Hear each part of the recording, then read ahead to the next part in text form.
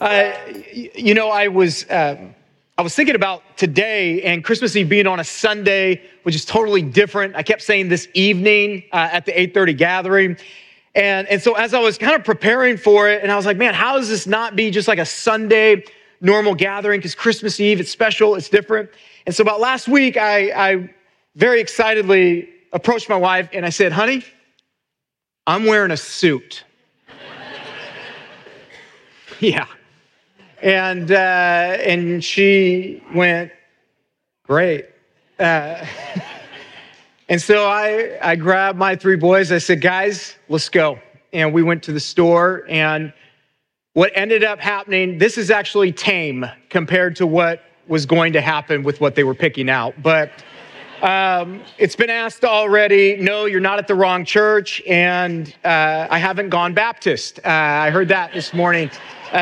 So whatever you believe that means, I'm still here. So that is what it is. You know, there are so many things in our lives that we can look at and see that they were these unforeseen or unplanned for interruptions, right? And oftentimes it's and it could be little things. It could be really big things, right? You know, we look at these things that have caught us off guard, whether it's a delay or whether it's just interrupting me from my routine. I was talking with a high schooler this last week. High schoolers are in the room. What's up, high schoolers? Yeah, they're like, whatever. But anyway, so I was talking with a high schooler and they were excited. They got their license, they're driving around. And so, you know, being a responsible adult, I was warning them, you know, I'm not even their parent, but I'm warning them about the dangers of a car. And I'll just tell you, when we're warning you, it's really, we're projecting our failures onto you. Okay? That's really what's happening. And as I was talking with this high schooler, I started telling them this story. And I was reminded also of this just because I remember in high school and there was the time I was supposed to be home got extended out a couple hours. It was big. It was big opportunity. And my friends were waiting for me. And I remember getting into the car and so excited. Tonight, it's going to be amazing. All of that. They're waiting on me. And so I head out. And where I grew up and where I was in high school, north of Spokane, where there was a greater population of deer than human beings. And as I'm driving, I'll never forget, I see these deer coming down the side of the hill and I slam on the brakes, you know, and as the deer pass my amazing all gray 88 Ford Escort, they missed me and they go out in front. And I just remember going, oh, and then all of a sudden there's a buck that's trailing and he comes and I don't know what it was, the gray, the color, I don't know, but goes right into the side. And that was the second time I totaled my 88 Escort. And I remember I was, as a high schooler, I was more devastated that, well, am I going to still be able to go out tonight? They're waiting for me. And I do not want to deal with my parents right now. So it started back up. So I dealt with my parents in the morning and got to where I needed to be. You guys, there's so many things, whether it's a plane that's delayed, the belt line is backed up. There's these little interruptions in our lives, but there's also these huge interruptions that alter the course of our life, you know, whether it's an opportunity where someone calls and says, hey, we want to hire you here. And it's an amazing life-changing opportunity for you. I met a brand new baby this morning at the 8:30 gathering. That is a life-changing interruption. And beautiful baby, but it was something that, you know, it was unforeseen, you know, for the couple. And I think that we've experienced those things in our lives. And when you look at the Christmas story and you look at Luke chapter 1, what you see is a divine interruption. The angel Gabriel visits this young peasant woman named Mary. And Mary is engaged to this young man named Joseph. They don't come from very much at all. And all of a sudden, in this unplanned, unforeseen, divine interruption, we see that the angel Gabriel tells Mary, hey, you have been chosen, you are favored.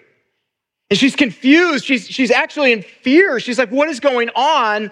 And so then the angel Gabriel tells her that she has been chosen as this young virgin to birth the Savior of the world. And then Joseph is told of the same thing. And what we really see happening here is God interrupting Mary and Joseph's life and inviting them into his saving plan, which led to worship. In fact, in Luke chapter 1, verses 46 through 55, we see Mary's song of just praise and worship to the Lord.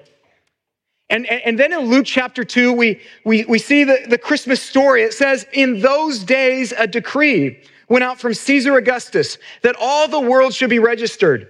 This was the first registration when Quirinius was governor of Syria. And all went to be registered, each to his own town.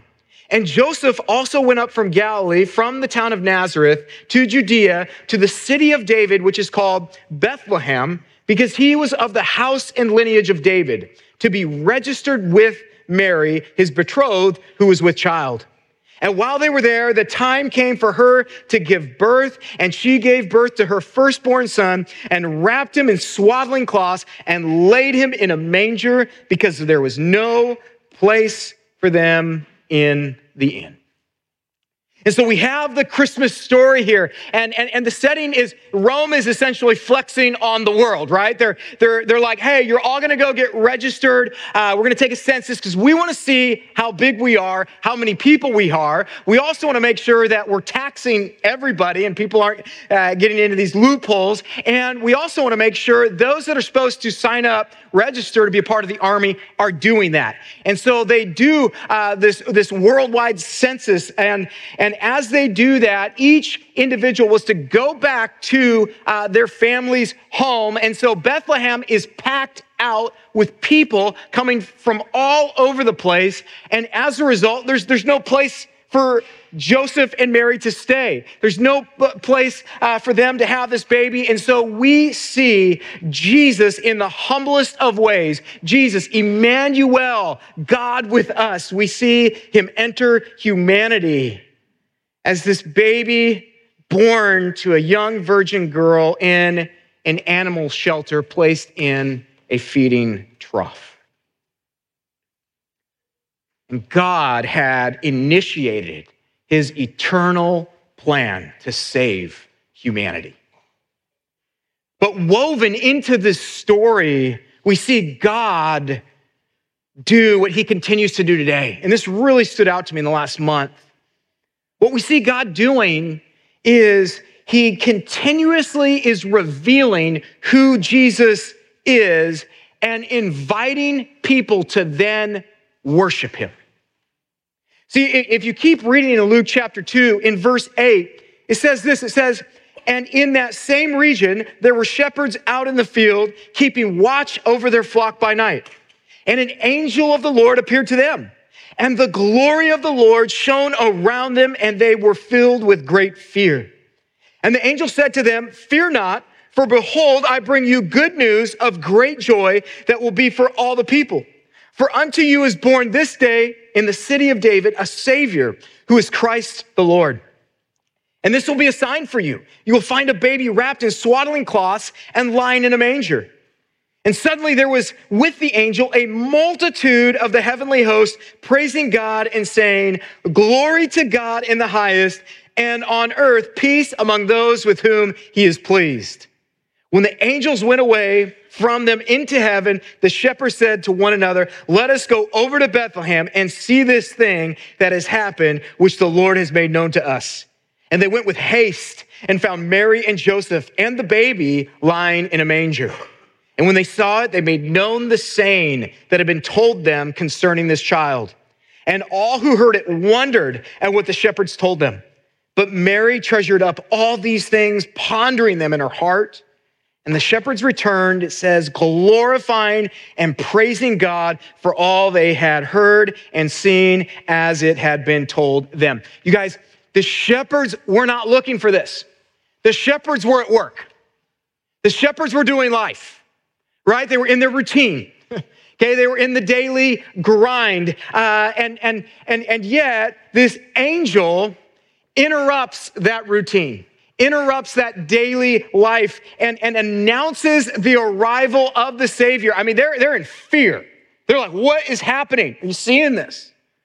And so this angel interrupts them, and then in verse 14, all of a sudden, there's all of these other heavenly hosts, and you got to imagine if you're a shepherd, now you're, right? I mean, freaking out, and all of a sudden, the heavenly hosts, multitude of them, are crying out, glory to God in the highest.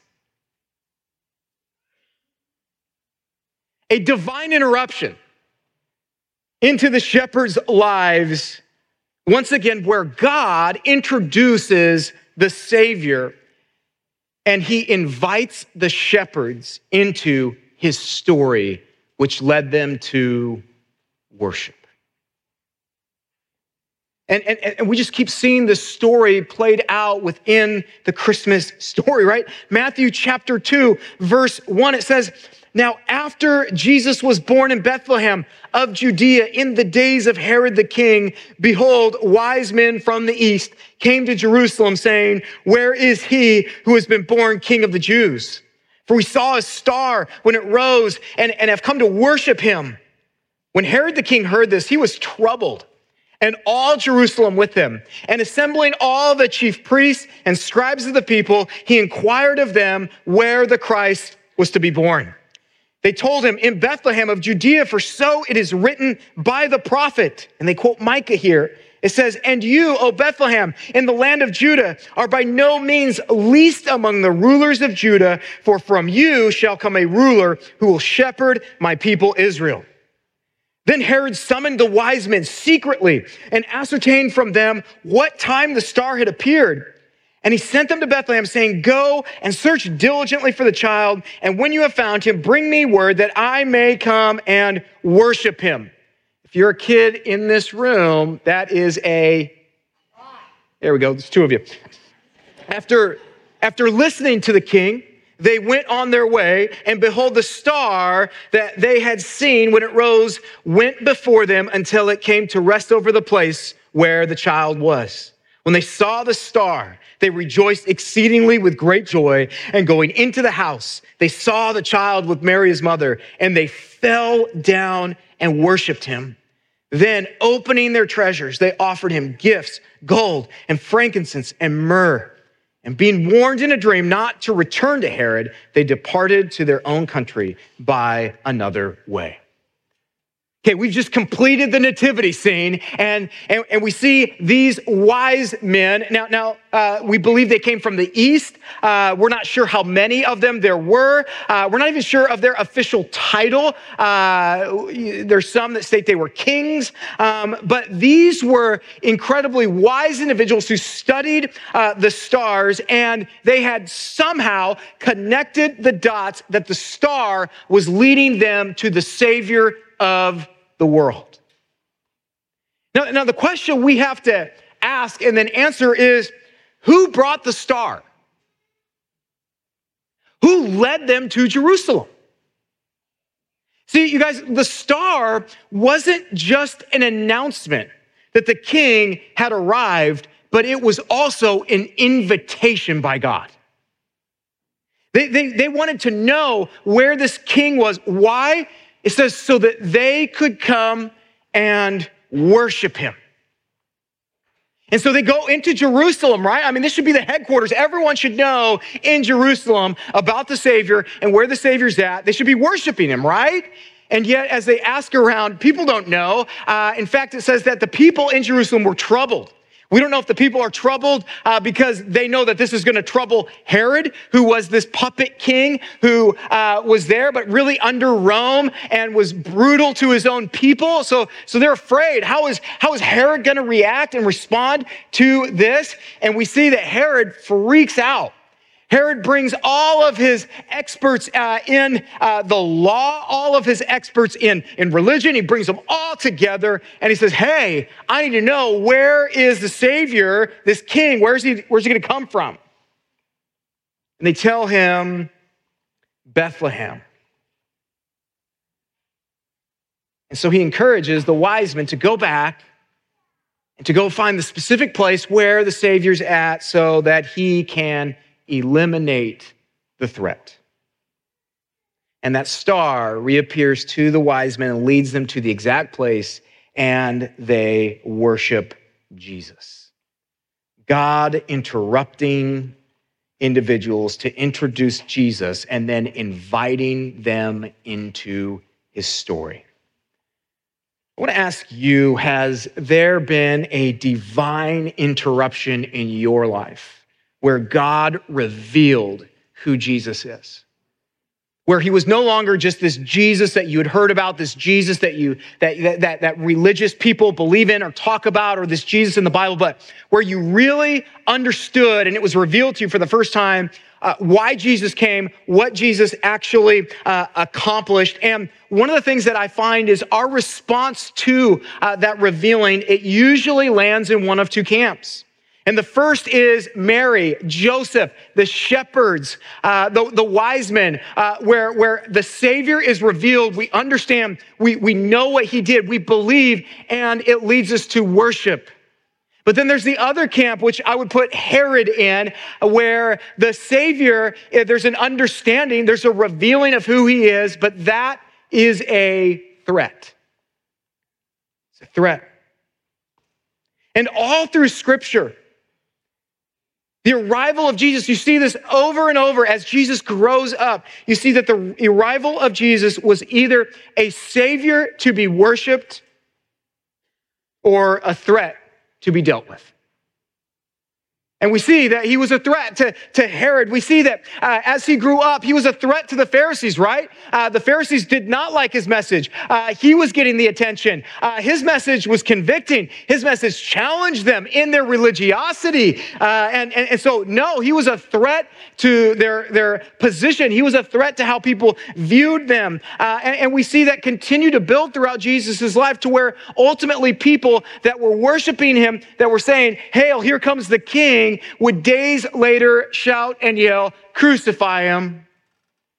And then moving forward in the New Testament, we would see that Jesus' followers and how they lived, it threatened even the economics for people that had built a platform off of idol worship. And so these Christians, these Jesus followers, were a threat to them. And you guys, it is no different today.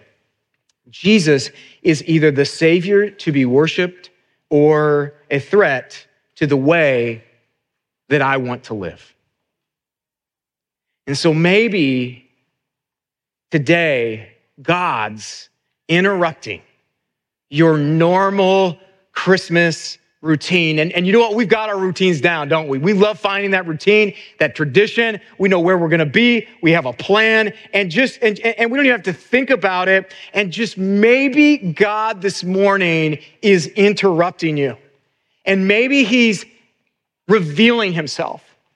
Maybe he's calling you to it. Like, who do you think I really am? Where are you at with me? Do you know what I came to do, what I accomplished? Or maybe he's saying, hey, it's towards the end of the year. Do you remember me? Do you remember me? I never left you. I love you. I'm still here. You guys, one of the things that's very clear is God is not trying to play hide and go seek with you. He wants you to find him. Jeremiah 29:13 is so clear. You will seek me and find me when you seek me with all your heart. Okay? So he's been revealing himself since the beginning of time, and he continues to do that today for the very purpose of rescuing us, from saving us from that penalty of sin and of death, and inviting us in to worship him and to receive him as our Lord and Savior. Our church has been going through Advent, and there was always a plan, as we saw 2 weeks ago, there's always a plan for God to bring salvation to humanity. So Jesus coming to earth is the fulfillment of that plan. Like, it was a rescue mission. That's what it was. That's why he came. Luke 19:10, for the Son of Man came to seek and to save the lost. Right? That's why. You guys, see, there had to be a perfect sacrifice to pay the penalty for all of humanity's past, present, and future sins, right? And they're great, aren't they? We're born with this sinful nature, right? And man, I think about today, I'm not very optimistic even in the rest of the day that I'm not going to sin. And so it's there, and yet Romans 6 says the wages of sin is death. But this baby, Jesus, would grow up and would be the perfect sacrifice for all of the sins of the world. And he, through his work on the cross, he would reconcile humanity with God. And then through the resurrection, he would defeat sin and death, bringing about eternal life for all who'd believe. You guys, yes, the wages of sin is death. But Romans 6 tells us, but the free gift of God is eternal life through Jesus Christ our Lord. Like that's it, you guys. That's it. That's the message. I'm going to invite the band to come up here, but you guys, as you think about that, like that's what God wants you to know today. That's either what God wants to reveal to you, or that's what God wants to remind you of today. Why? So that you can receive salvation, so that you can respond to that incredible invitation and then worship him. And not just worship him as, we just worship because everyone's singing, everybody's singing these songs. I like the songs. I've got the Michael Bublé Christmas album. I love it. But know that we would actually worship him this morning as King and as Lord. You guys, Hebrews 12:28, I love how it says this. It says, in light of that, essentially, therefore, let us be grateful for receiving a kingdom that cannot be shaken, and thus let us offer to God acceptable worship with reverence and awe. He says, in light of this unshakable kingdom, you guys, anything and everything that is under your tree is shakeable.